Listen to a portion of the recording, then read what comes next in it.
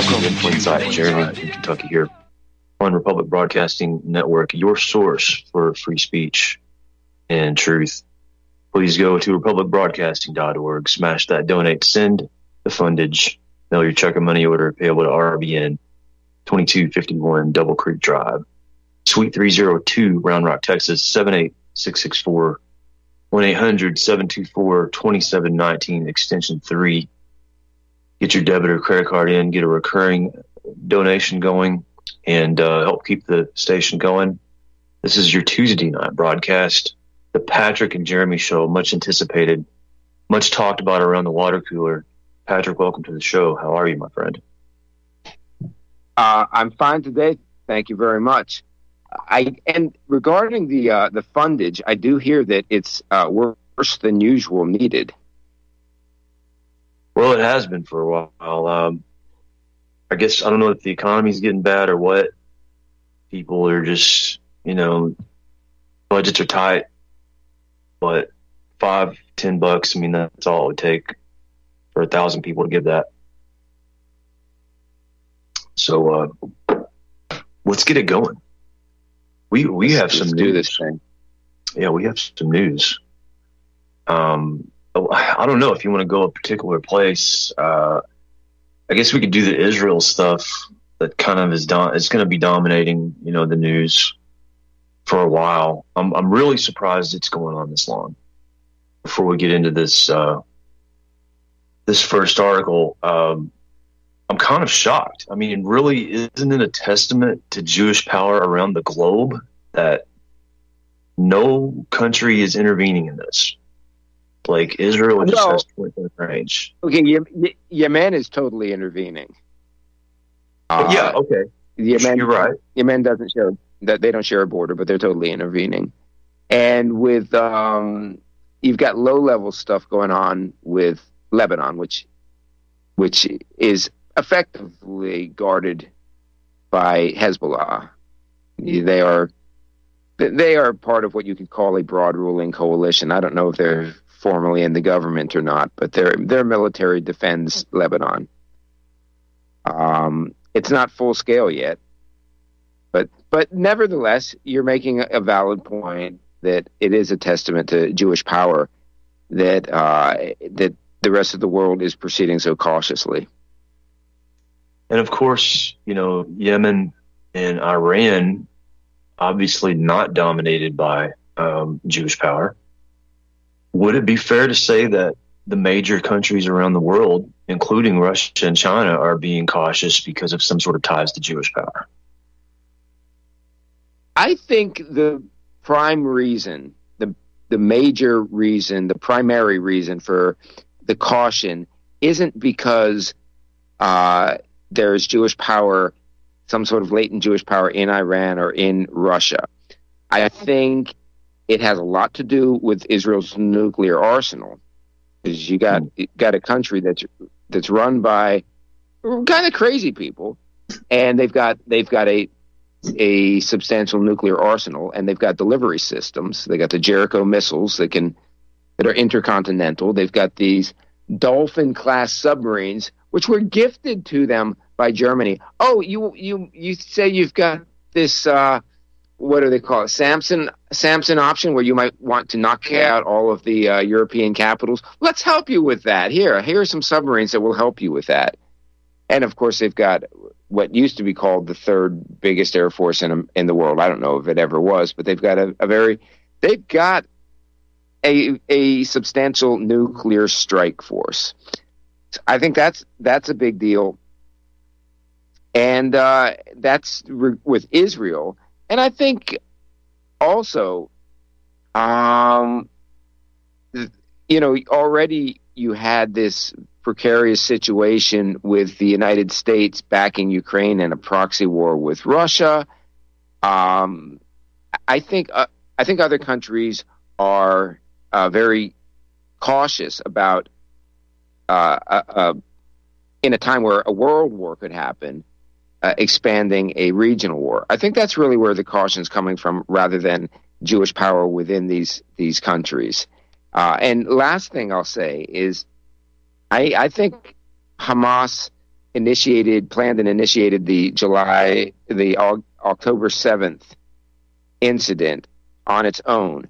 I think had it tried to coordinate with Iran or Hezbollah, or I think they would have been told, don't do it now. And I think they wanted to provoke a crisis because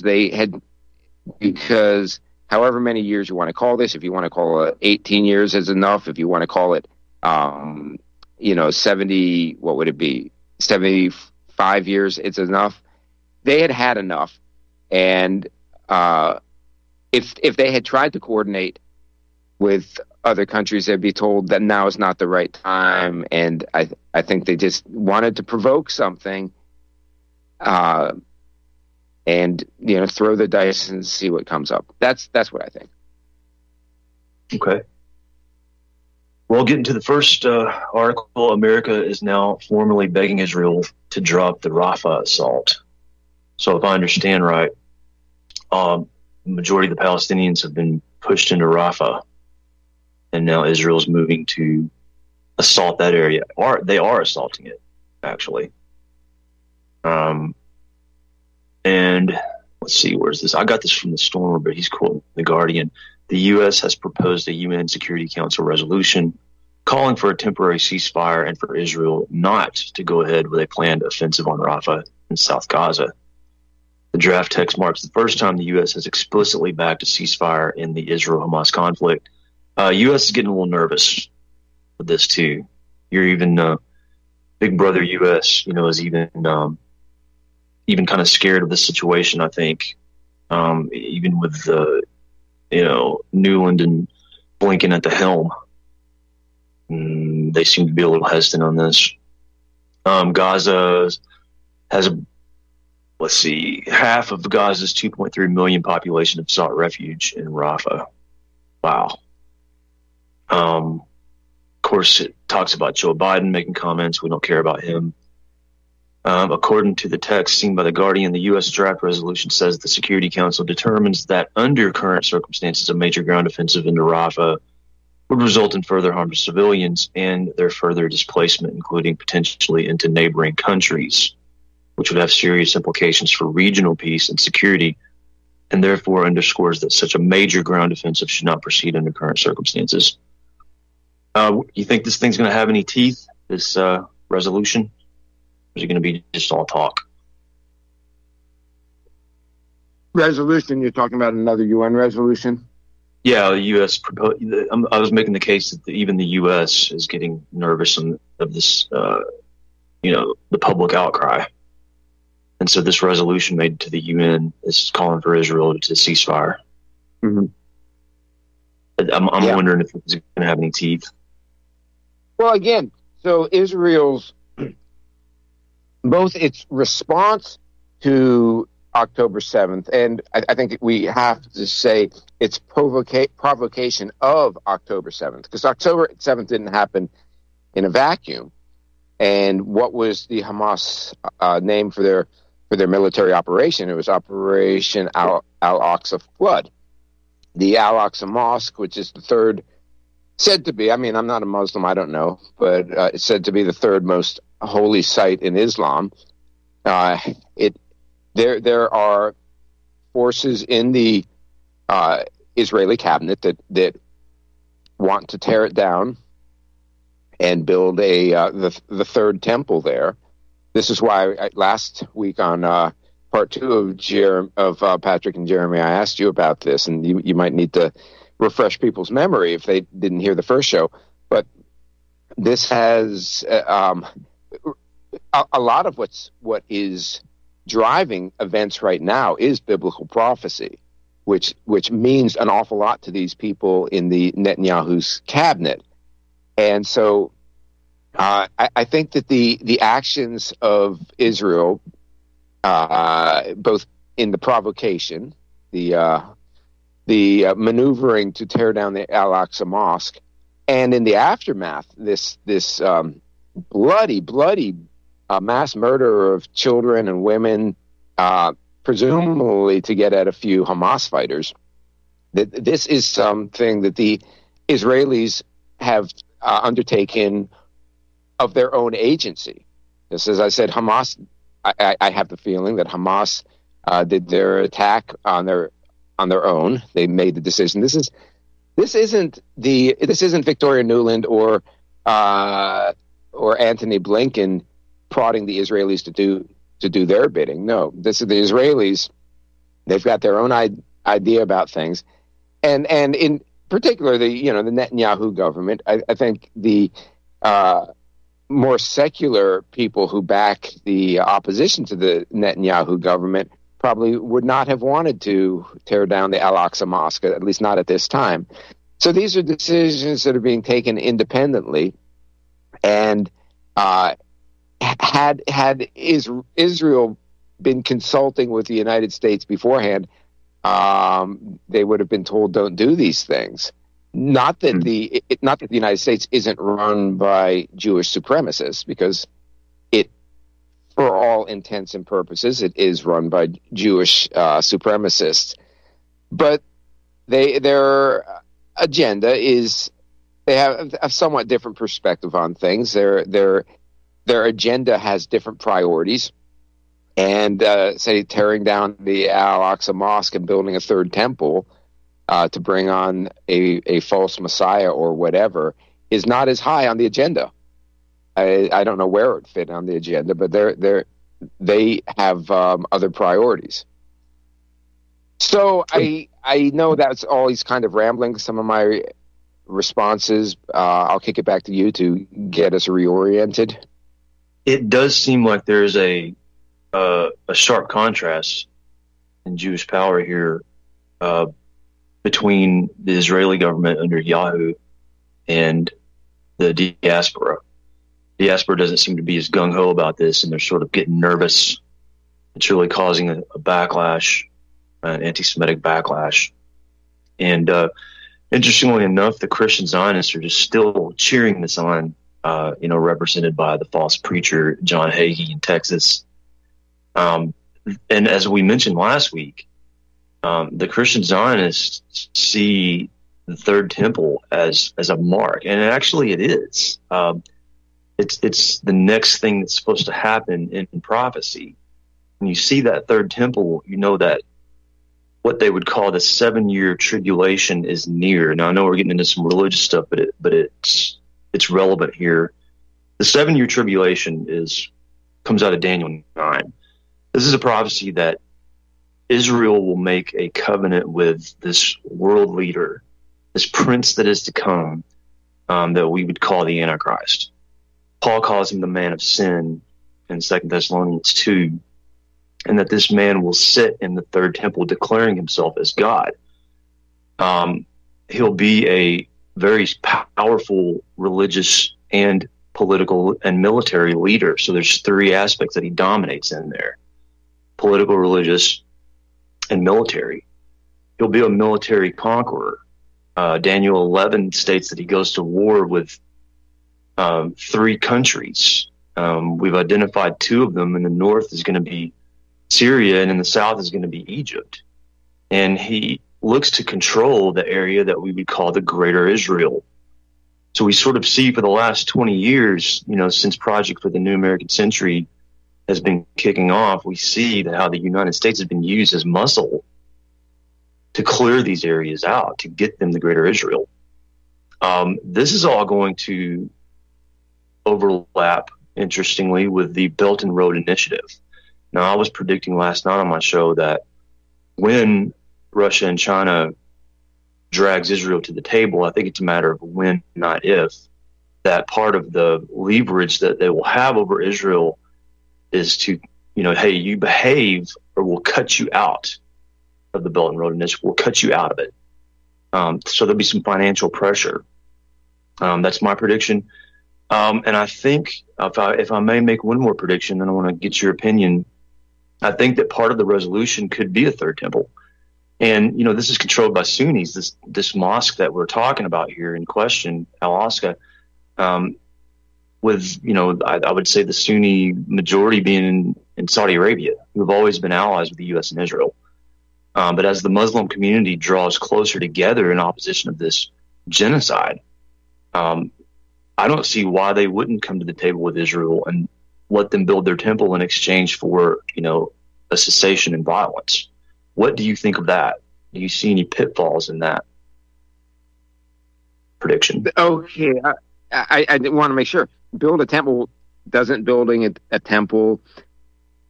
I suppose you could build a temple right next door to the mosque, but is that what you were positing? That's one option. You could relocate the mosque rather than just tear it down. Just move it. That's an option. What I'm getting at, Patrick, is I'm thinking that part of the resolution that will appease Israel will be to get them their third temple. And that could either be right beside the mosque or relocating the mosque. And with the Sunnis and Shiites coming together, I mean, that could be a very distinct possibility. And that I think, as we've talked about, that Russia and China will push this. Right? They will they're gonna have to eventually take a hold. The adults are gonna have to come in the room and bring an end to this, because the U.S. isn't doing anything. I don't think this UN resolution is gonna have any teeth. The only way you're gonna get Israel in line is by force or by coercion. And I think coercion to be involved in Belt and Road is going to be what it's going to take. Well, so I mean, the real estate, why is it the third most holy site? Is that supposedly the spot where Muhammad did something? Muhammad did something. He stood on a spot and heard God's words or whatever. It's not my field, but there's supposedly a precise location that Muhammad did something. There's supposedly a precise location that the temple was.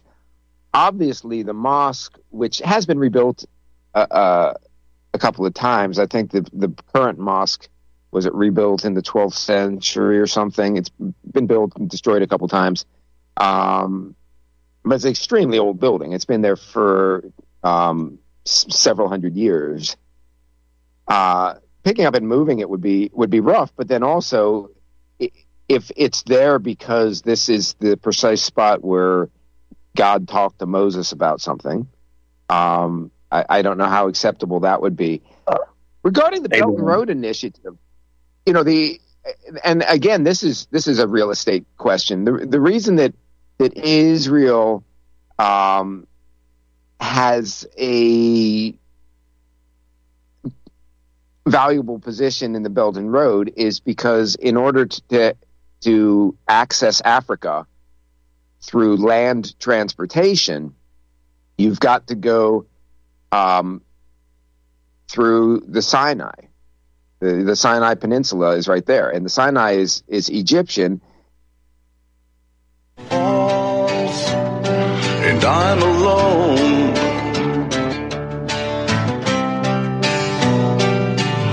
Skin,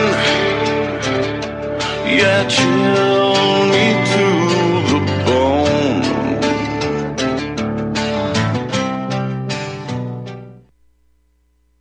Do you begin to smell some funky little things going on? Let me share this story with you. It's not so much a story, it's something I wrote years ago. Read your history, people. Stock markets collapse on Friday. Bank seizures, closures, holidays take place after business hours on Friday.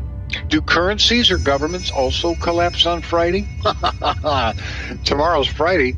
Will the end come on this Friday, or will the inevitable collapse hold off for a while?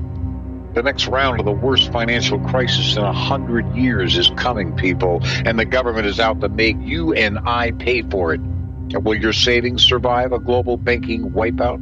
What happens when the U.S. sees hyperinflation? What if taxes soar not only for the rich? Can you survive if the stock market tanks? Look, between a stock market wipeout, waves of bank failures, soaring government spending that will lead to hyperinflation, and the destruction of the dollar's value, isn't it time that you prepare for the uncertainty which lies ahead? Protect your money now, or forever kiss it goodbye. My friends, I offer you over 6 decades experience of hard asset ownership and knowledge. and I'm prepared to handle the smallest detail in the balanced protection of your portfolio.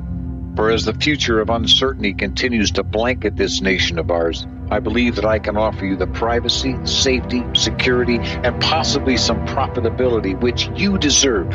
And so I invite you to visit Sierra Madre PreciousMetals.com for further information regarding protecting your wealth. Or call me, Jeffrey Bennett, at 602-799-8214, or by email at kettlemoraine.ltd@cox.net for private consultation. Once again, our phone number 602-799-8214. It's almost Friday. My name is John. I'm the founder of Blackout Coffee, and I started Blackout because I really love coffee. I've always loved coffee, and after traveling so much to Europe, South America, and trying so many different coffees that were so good, and every time I came back to the U.S., I was so disappointed with the coffee, so I figured that I had to do something about it. The biggest difference is on the beans and the roasting process, how we roast it, and how fresh it is. The fresher the roast, the better the quality. Here I have like all of the coffee. It's roasted within 1 to 2 days prior to being shipped. So it literally gets to consumer's house within 3 to 5 days after being roasted. If you like coffee, you have to try ours. It's fresh roasted. It's one of the best beans that we can get, and you will definitely see the difference. Visit blackoutcoffee.com and use the coupon code REPUB10. That's REPUB10.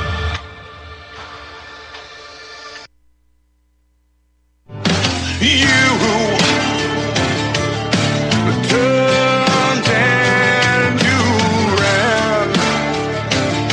Oh yeah. Wolves lived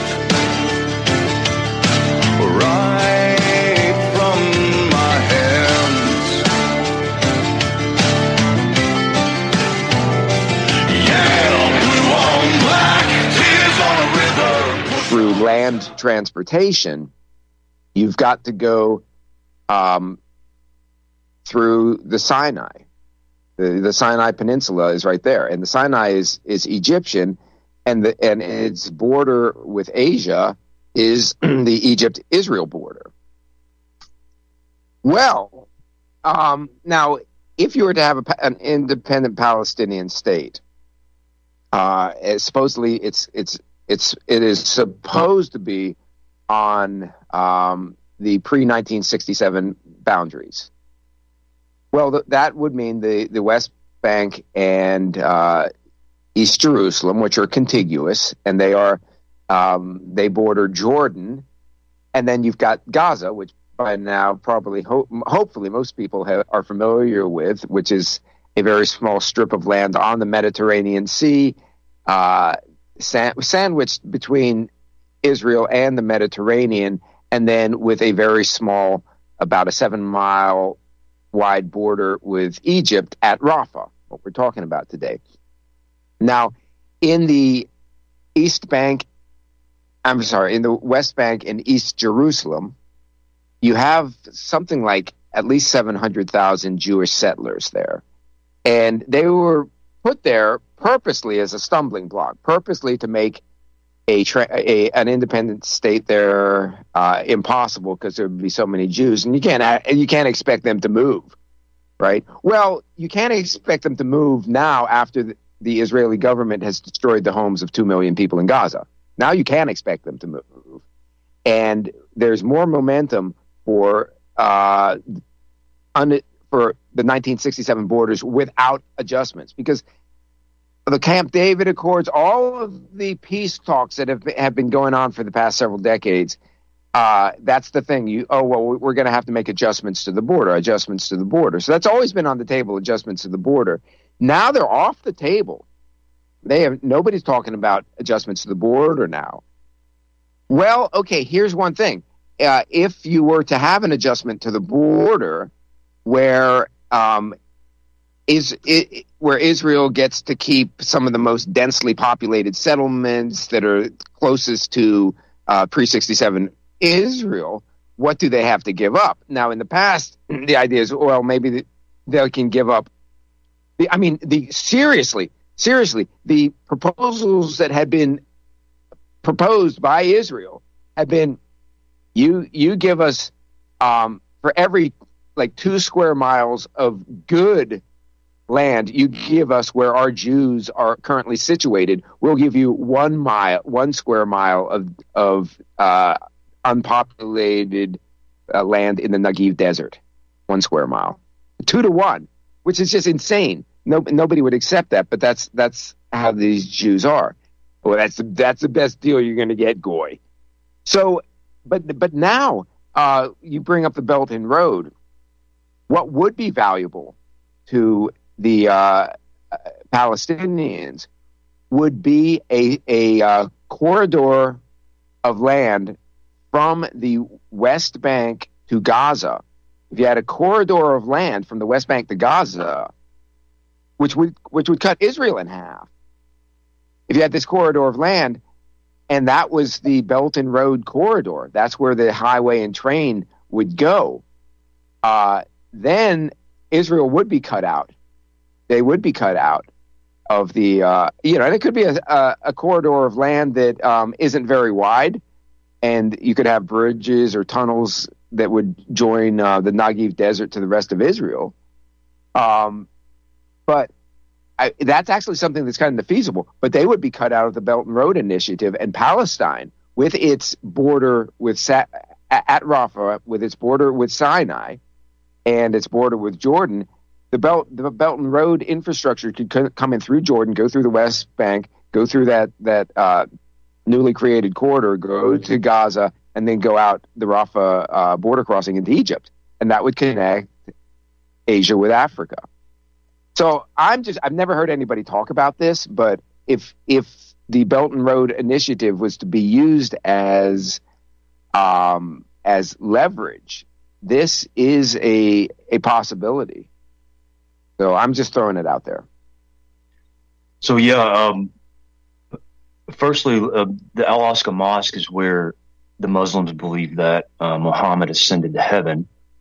And then for the Jews, the Temple Mount, which they call Mount Zion, is the place where it's believed that the patriarch Abraham built an altar to the Lord, where he was commanded to sacrifice his son Isaac, and then the Lord stopped him. This is sort of a Christ-like type prophecy, how God would sacrifice his son, Jesus Christ, for the sins of the world. This is why the whole story of Abraham. The point being that this is why this site is holy. Back to the greater Israel area and the Belt and Road, if a person could control that area, the greater Israel, they could control the Belt and Road. I think that's a fair assessment. So this area, once again, is going to become relevant to global trade. It's kind of been irrelevant since you've had the U.S. in the West, right? The U.S. being a global dominant power. Let's see, Alexander the Great. There's no one taking your place since you've been gone. I want the truth. You can't handle the truth. You're listening to Republic Broadcasting Network. Real news, real talk, real people. Because you can handle the truth.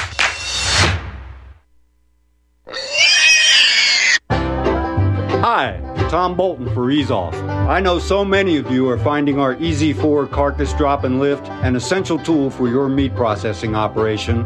But today I want to spotlight 4 of our new products.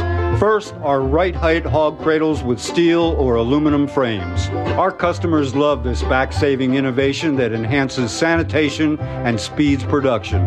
Next, our beef cradles with stainless steel or aluminum frames eliminate rust and corrosion. We hope you'll compare our quality and prices for this essential part of your processing line. Our cradles are especially effective when used with our power skinner. And finally, our hook tumbler will keep your hooks clean and polished. EaseOff.com. We make pigs fly. Cows, too. Ease Off, LLC, 417-932-6419.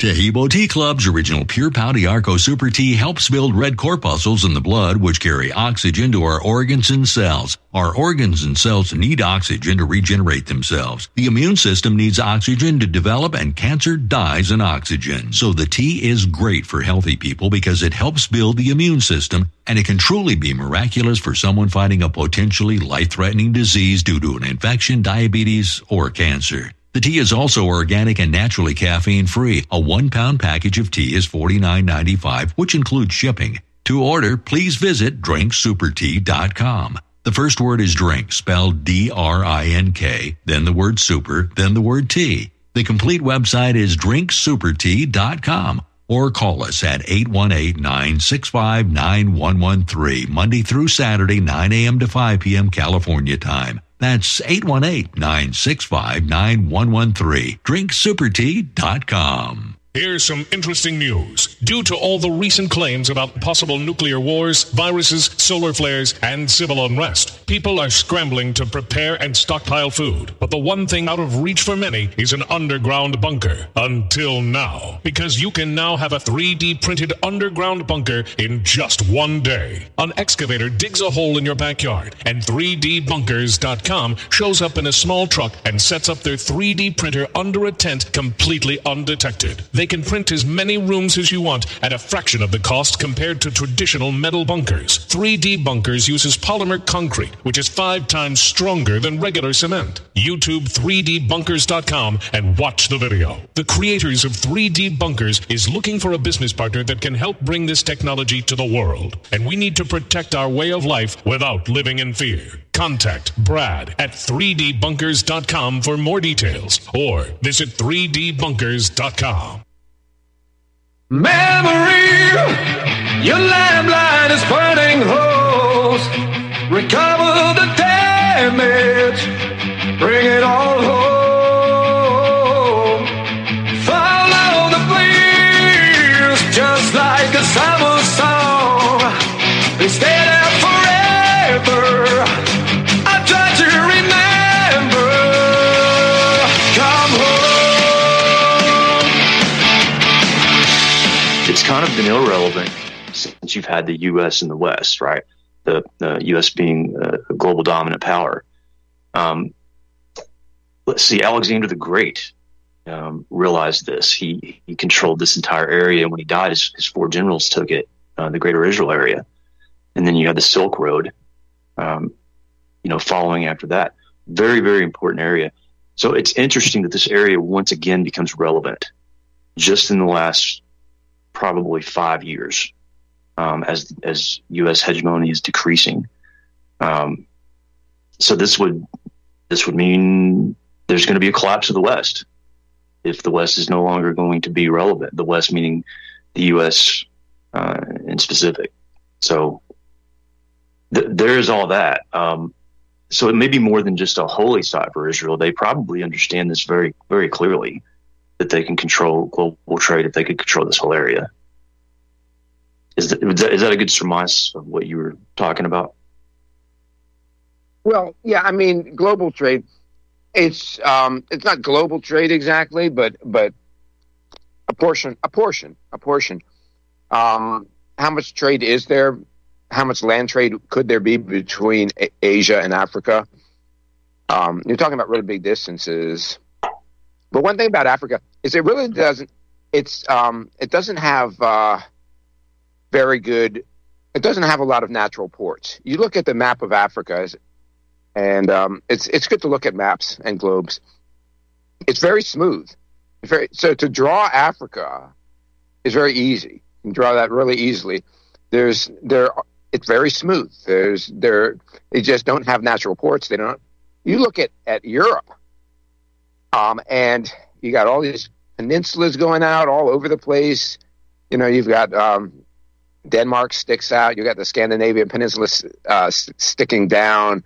You got Brittany sticking out, Iberia sticking out, Italy sticking out, Greece sticking out. You got all these peninsulas everywhere. It's really, really jagged. And when the coastline is jagged, it means you've got a lot of natural ports. And East Asia is like that as well. And the east coast of the United States, it's got these rivers coming into it. It's got all these estuaries. So you got the Hudson River coming down into New York. You got the Delaware River coming down into Philadelphia. You got the Susquehanna River going down into Baltimore, into the Chesapeake Bay, all the stuff around the Chesapeake Bay. Africa doesn't have that. Africa does have some ports right along the edges, but then the other problem Africa has is it doesn't have good water communication between the coast and upriver. You have a lot of waterfalls and things like that. So geographically, Africa isn't really well disposed for global trade. It's that, some people say, oh, it's not that blacks are incapable of these things. It's just that they inherited a continent that didn't have natural ports and has a lot of tsetse flies. I mean, there are people who cling on to that as an explanation for African lack of development. But the thing is, I know everything I do is long-winded. You do have a possibility if you had high-speed rail, and we're talking about really big distances here, because Asia is by far the biggest continent, and Africa is the second biggest continent. And so you're talking about incredible distances. And for long distances, sea transportation is a lot cheaper. But if you have like a really smooth and good railroad, that's not too that's not insurmountably expensive. You could have a significant trade between Africa and Asia, and the land transportation would be going through that corridor. And so, it would be valuable. The sea transportation is already going it's going through the Red Sea and the Suez Canal. That is super important, super busy, and that's what the Houthis are doing. And so the Houthis are picking off boats shipping going to Israel's southern port through the Mediterranean or through the Red Sea. So, you do have all these choke points all over the place, and these choke points, a lot of times we take them for granted, but the Panama Canal, the Suez Canal, the Straits of Hormuz, the Straits of Malacca, a lot of these you look at the map of these really important shipping routes, and with the exception of the Panama Canal, there was a time where the British Empire controlled them all, the Straits of Gibraltar. They've got this tiny little colony right at Gibraltar on the southern tip of Spain. Why does England have a little colony at the southern tip of Spain? But they do. So anyway, I've rambled enough. I kick it back to you again.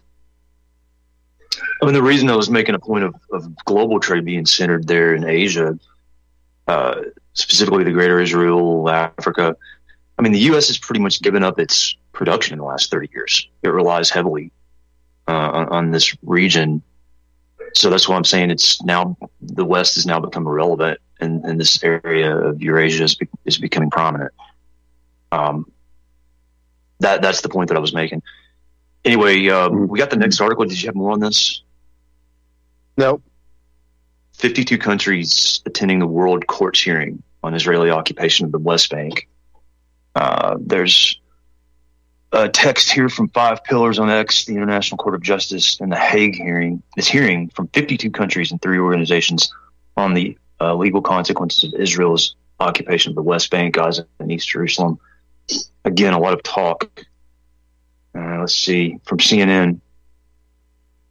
International Court of Justice has begun hearing historic oral arguments on Monday over the Israeli occupation of territory claimed by the Palestinians.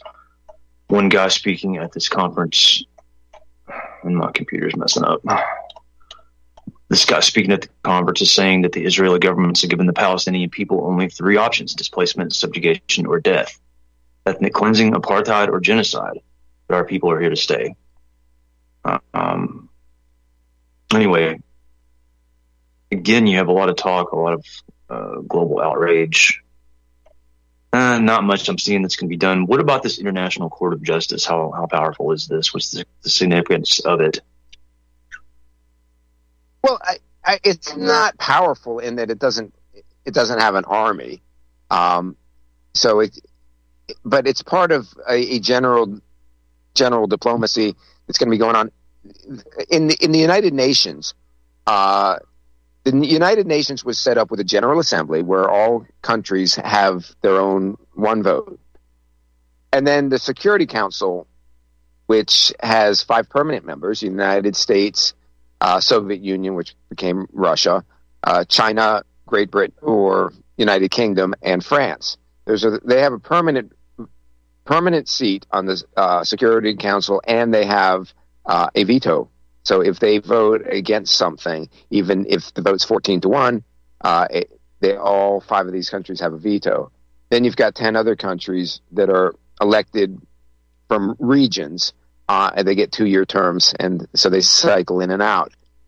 The way it was designed was the bulk of the power.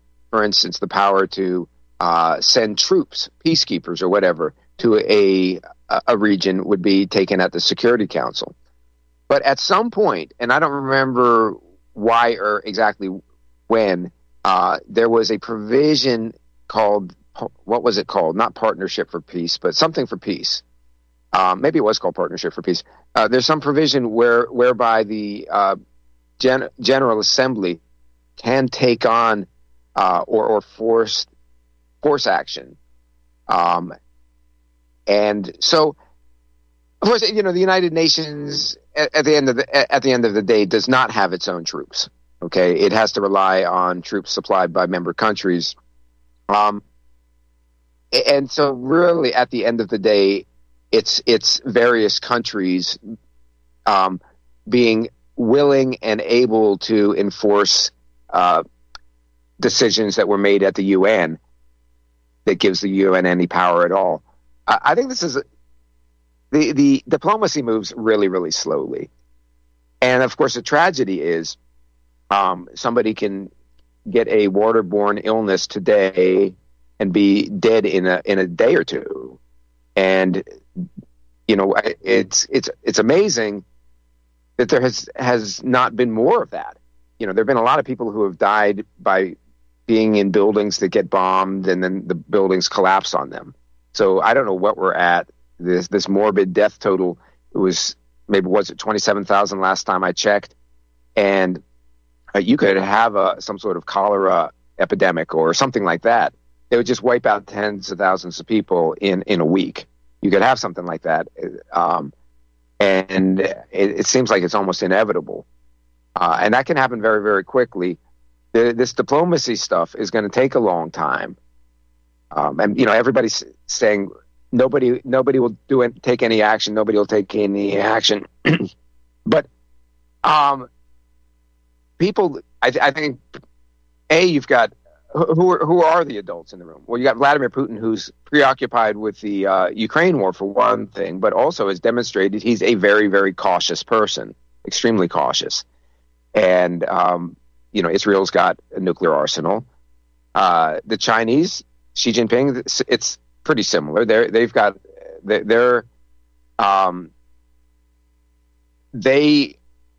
act in a very methodical way.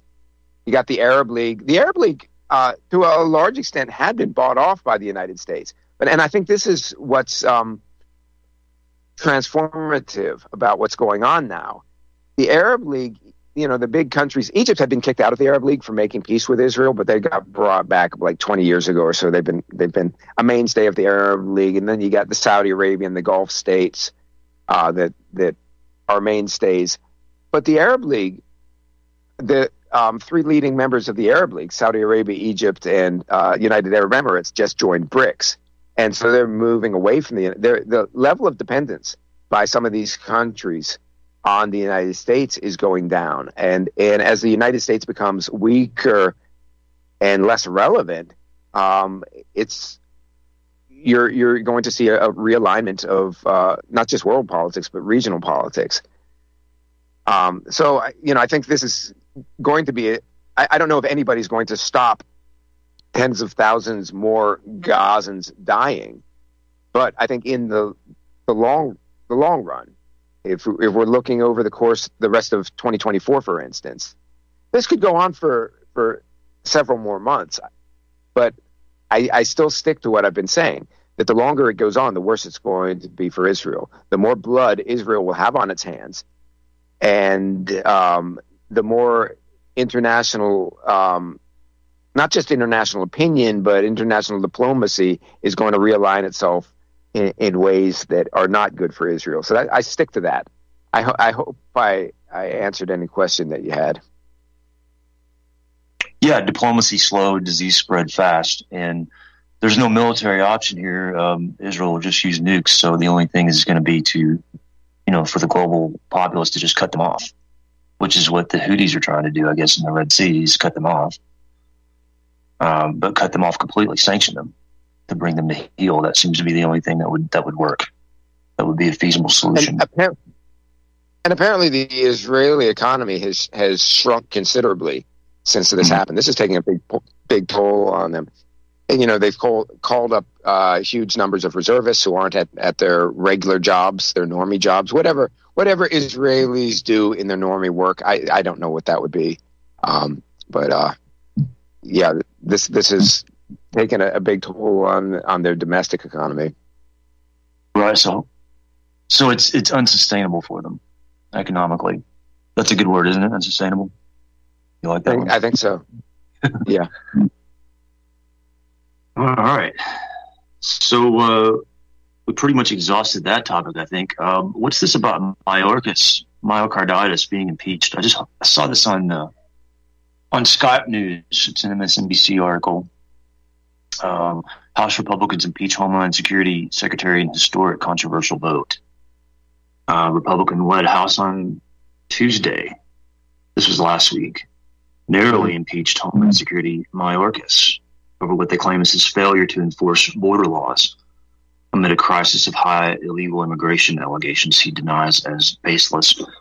You got left and right getting upset about these migrants. You got New York City talking about issuing $10,000 cards to these people because, for them to buy food because they're not eating the food that they're being given. There's a lot of waste, in these hotels they're staying in. So a lot of people are getting pissed. A lot of people in the liberal cities are getting pissed. So all this leading up to election year. So first of all, first question is, how important is this impeachment, or is it just a show? And secondly, how important is immigration going to be in the upcoming election, as we got Trump pretty much, known as the head guy against illegal immigration? Well, okay, so how important is impeachment? To impeach, you just need a bare majority in the House of Representatives to then convict, which would cost Mayorkas his job. You need a 2/3 majority in the Senate, and there's not going to be 17 Democratic senators who vote against Mayorkas. It's not going to happen. So he'll keep his job. It's kind of significant in that I think the last time a cabinet member was impeached was somebody it was in the Grant administration, or the Andrew Johnson administration. It was shortly after the Civil War. So it's been 150 years. So there's some significance there, a little bit. It's just kind of a symbol. It's a symbol. The immigration as an issue in the 2024 election, it probably will be the prime issue. The only other thing could be, depending on how wars go, that could overshadow it. But the immigration is massive. And when immigration just was people, when it was just affected other people, then you could ignore it. But it's gotten so massive. And if you are a black in Chicago or New York or Philadelphia, it's gotten to the point where you do see these people. You're seeing them all over. And, they're committing crimes. They're not bringing their best. They're competing with you for jobs or welfare. And what is the upside for, if you are black on the south side of Chicago, what's the upside for you to have tens of thousands of migrants come in and sit on the streets begging for money?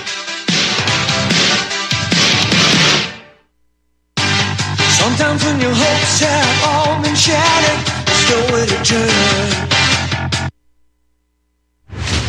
Are you sick of censorship? TLB Talk is the cure. TLB stands for Truth, Liberty, and Balance. We are the newest and most unique social media platform to hit the internet. We were built out of necessity because Big Tech, Big Pharma, and Big Brother are out of control. The only thing bigger than them is when we the people are united.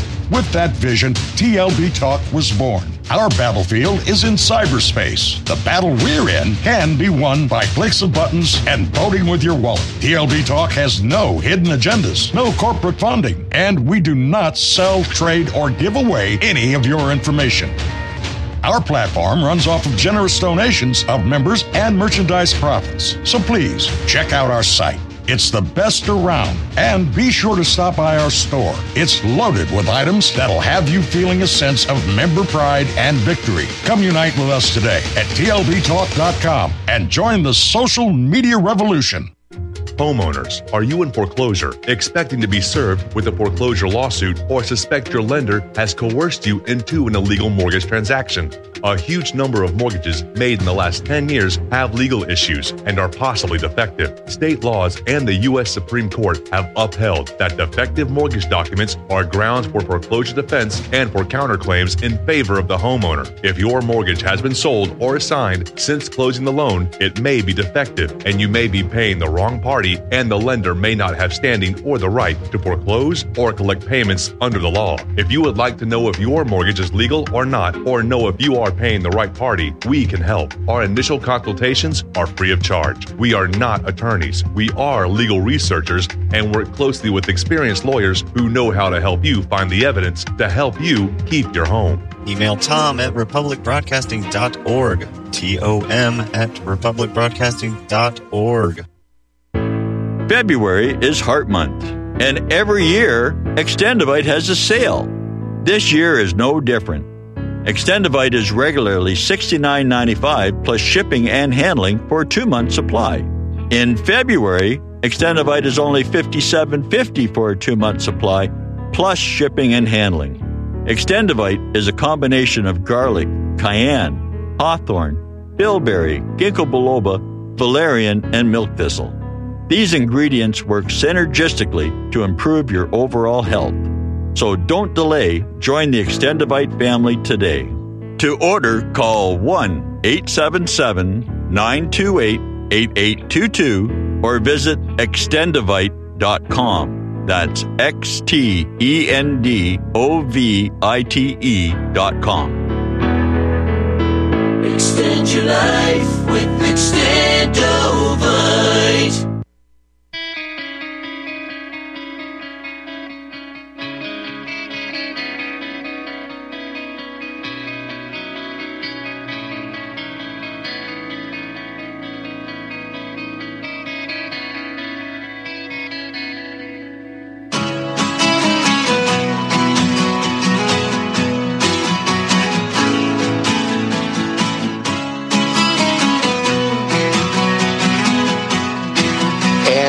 And what is the upside for, if you are black on the south side of Chicago, what's the upside for you to have tens of thousands of migrants come in and sit on the streets begging for money? What's the upside for you? So it is, yeah, it is. And then you see the polls, and the polls all have, even the polls, which the polls aren't necessarily any more fair or representative than our fake elections, but the polls are showing Biden down substantially, some of them down by 7 points. And this is in spite of everything that they've been throwing at Donald Trump. And then one other thing is you're going to have, in many states, 2 or 3 other options to vote for. And these are options that are more likely to appeal. Like if you are a black on the south side of Chicago, not that Illinois is really a swing state, but let's just say you're a black in Philadelphia. Pennsylvania is a swing state. You might, you don't want to vote for Biden. You might not vote for Trump, but Cornel West is going to be on the ballot. So just vote for Cornel West. And that is half as good. That's like a half of a vote for Trump. And you got Cornel West for the young purple-haired people. You've got the Green Party. You've got, I guess it'll be Jill Stein again. And she got, in the first Trump election, did she get 2% of the vote? She was at least 1%. She got a significant share of the vote in 2016. And I would think she may well get that much or more again. And then, of course, you've got Kennedy.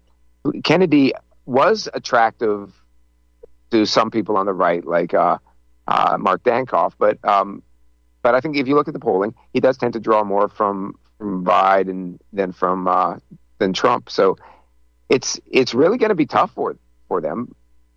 We have no idea what they're going to pull out of their hat, and you could have some sort of, if not October surprise, maybe a September surprise where Biden suddenly just says, "Okay, I've been nominated by the convention, but I'm going to withdraw," and then they could parachute Newsom into the Newsom chlamydia ticket that you've been envisioning, Jeremy. That could happen. Yeah, and RFK is doing his own party, right? He's doing an independent run. Yes. Which, as you mentioned, is going to draw from Democrats. And then how the Israeli genocide of Palestinians is going to play into it. Trump supporters don't care. They're cheering Israel on. The objections coming from the left, from the Democrats, from their most extreme base. So, there's literally no one that represents them in opposing Israel, the Democrat side. Yeah, so they would vote for, they would sit out the election or vote for Cornel West or Jill Stein. Any of those, sitting it out or voting for either of those two candidates is like half a vote for Trump. Very interesting. Otherwise what? Otherwise, they would have just voted for Biden. These are all people who would have voted for Biden 4 years ago. Mm-hmm. Yep, it will be an interesting year. I got us coming up on 48 minutes. That's right. Joe, Patrick, thanks a lot for joining me. And it was classy as usual. Please try to stay classy, if you would. I'm working at it. It is a struggle. Tune in tomorrow for Jeremy Clark.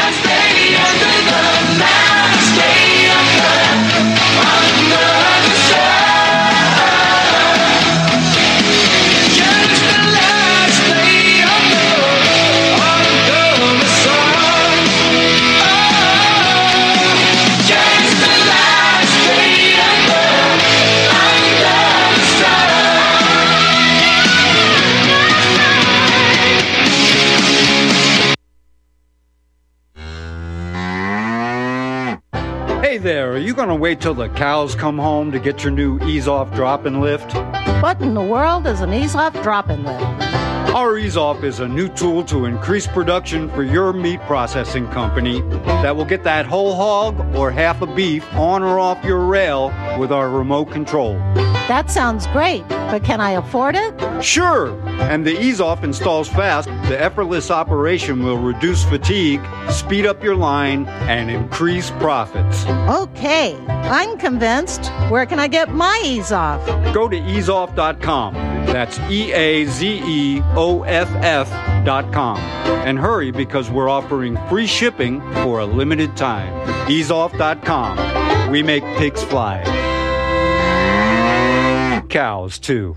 Easeoff, LLC, 417-932-6419. This is RBN, the Republic Broadcasting Network.